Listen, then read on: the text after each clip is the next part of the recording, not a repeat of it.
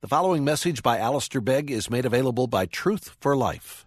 For more information, visit us online at truthforlife.org. Matthew and chapter 1 and verse 18. This is Matthew's record. Now the birth of Jesus Christ took place in this way. When his mother Mary had been betrothed to Joseph, before they came together, she was found to be with child from the Holy Spirit. And her husband Joseph, being a just man and unwilling to put her to shame, resolved to divorce her quietly. But as he considered these things, behold, an angel of the Lord appeared to him in a dream, saying, Joseph, son of David, do not fear to take Mary as your wife, for that which is conceived in her is from the Holy Spirit. She will bear a son, and you shall call his name Jesus, for he will save his people from their sins. All this took place to fulfill what the Lord had spoken by the prophet. Behold, the virgin shall conceive and bear a son, and they shall call his name Emmanuel, which means God with us.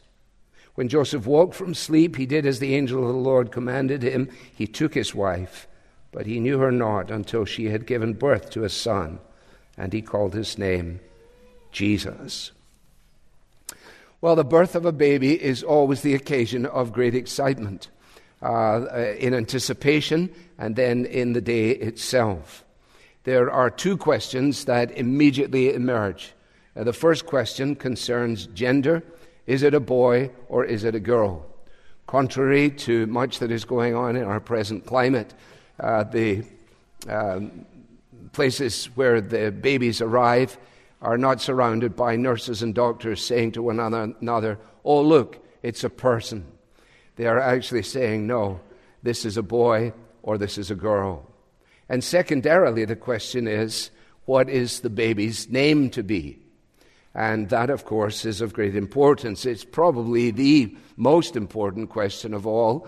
I know that it's customary for people to put out little pieces of paper telling you how the baby weighed, how long the baby was, whether it had a lot of hair or anything else. Thank you for all of that, but I just want to know, does it have a name? What is the name? Without a name, it's somehow incomplete. And that's why a tremendous amount of time is spent in considering names, and why there are lists all around the world of the most popular names for boys and for girls. At the moment, apparently, in the United States, the top 5 of the girls are Olivia, Emma, Amelia, Ava, and Sophia.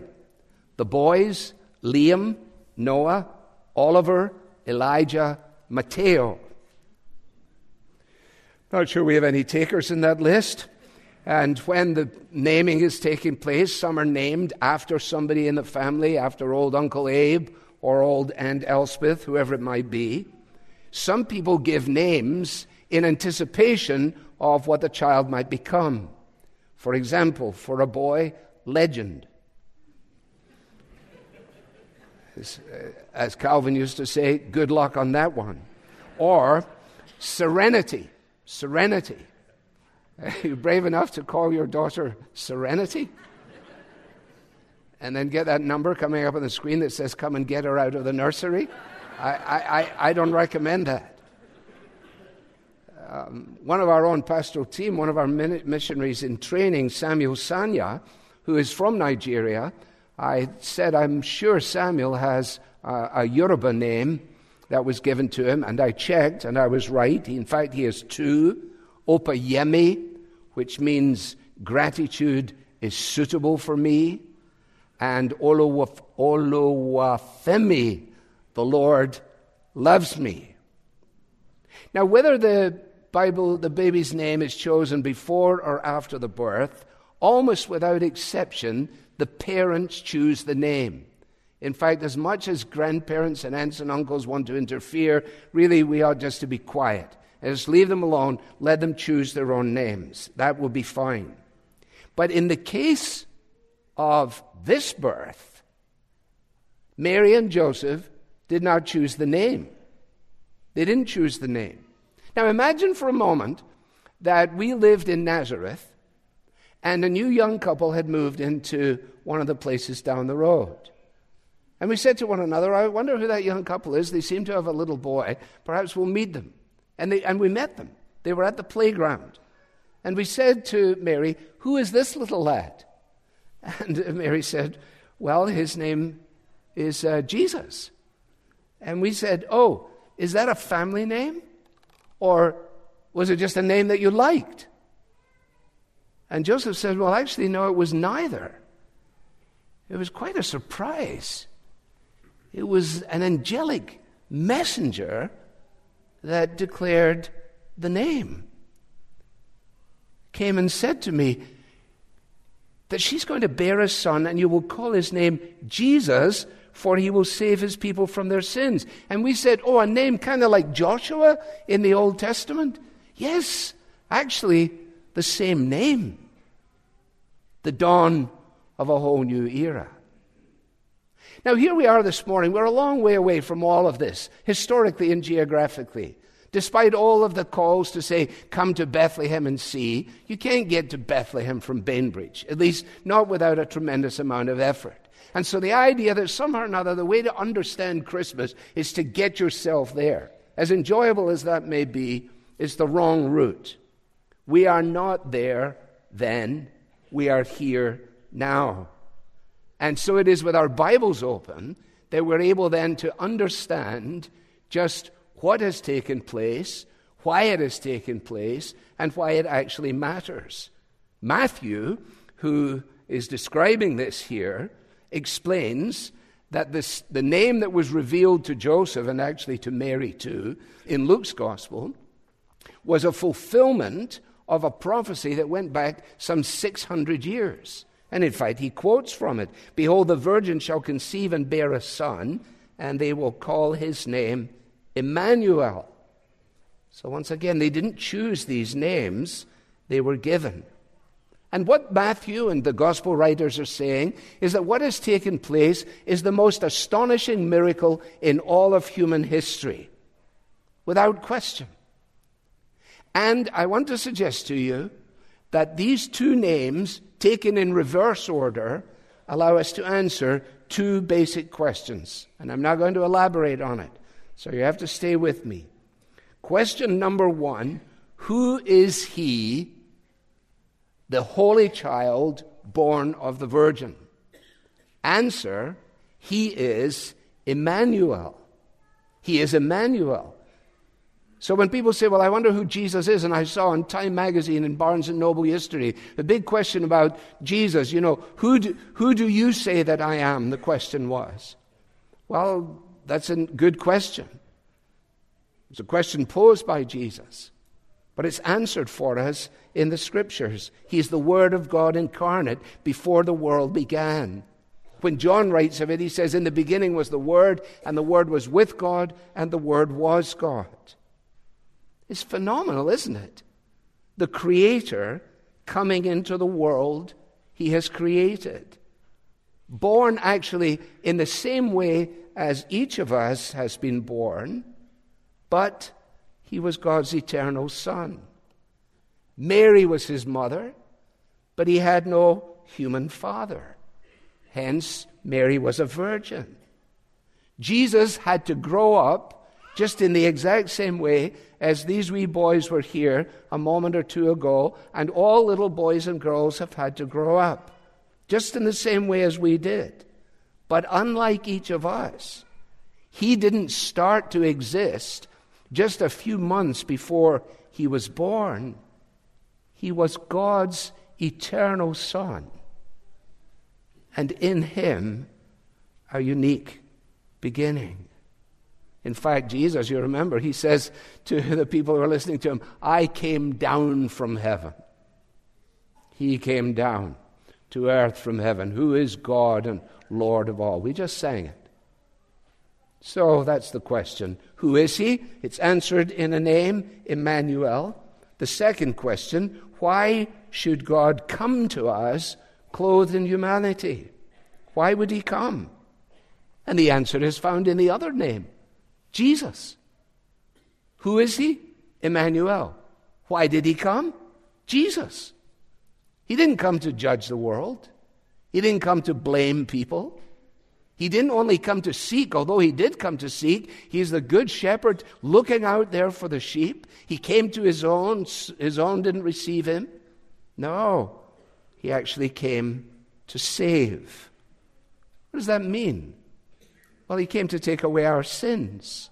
That's why he died on the cross, in order that we might have eternal life. In short order, he is Jesus because he is Emmanuel. You get that?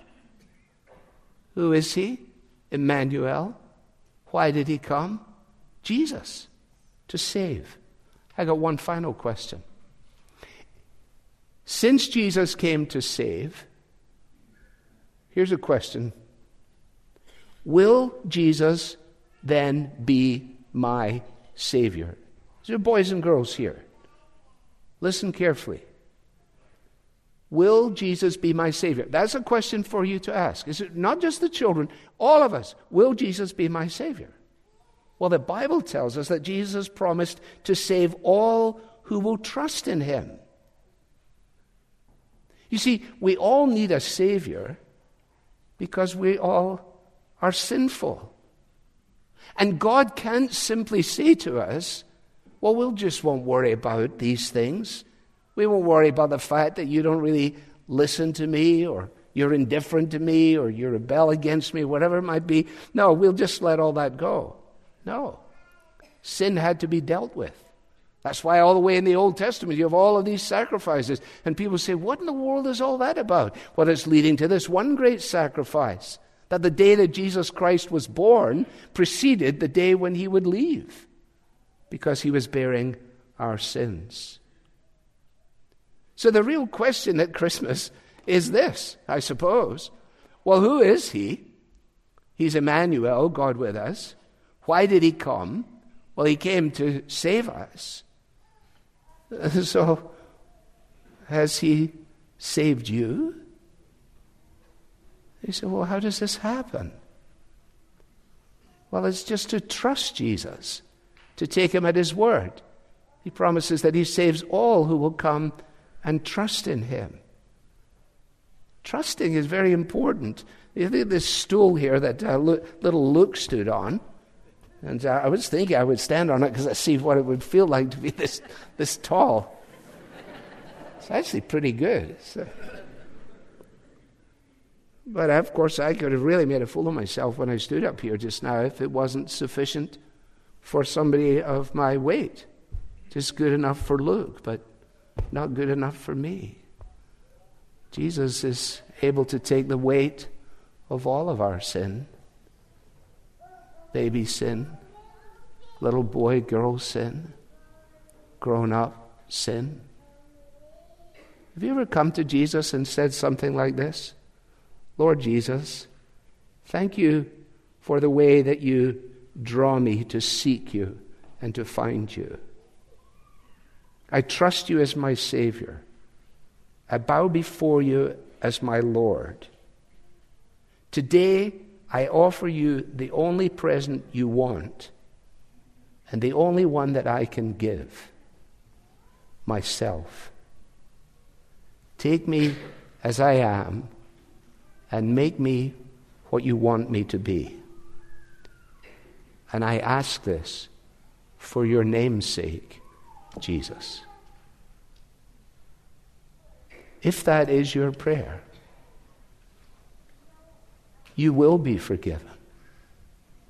If you really will trust in Jesus in that way, then you will find him to be the very Savior that you need.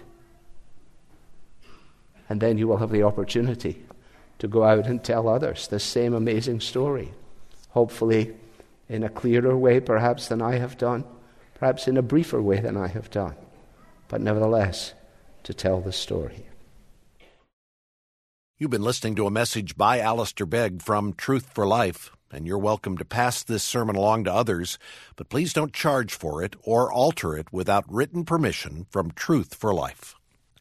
This content has been provided to you free of charge by the generous supporters of Truth for Life. For additional information about how you can support Truth for Life, please visit us online at truthforlife.org. There you'll find free message downloads from Alistair Begg, as well as links to our podcast, mobile apps, and other resources to help you grow in your Christian faith. Again, the website is truthforlife.org. You can also follow us on Facebook and Twitter to stay in touch with Truth for Life and Alistair Begg. Truth for Life, where the learning is for living.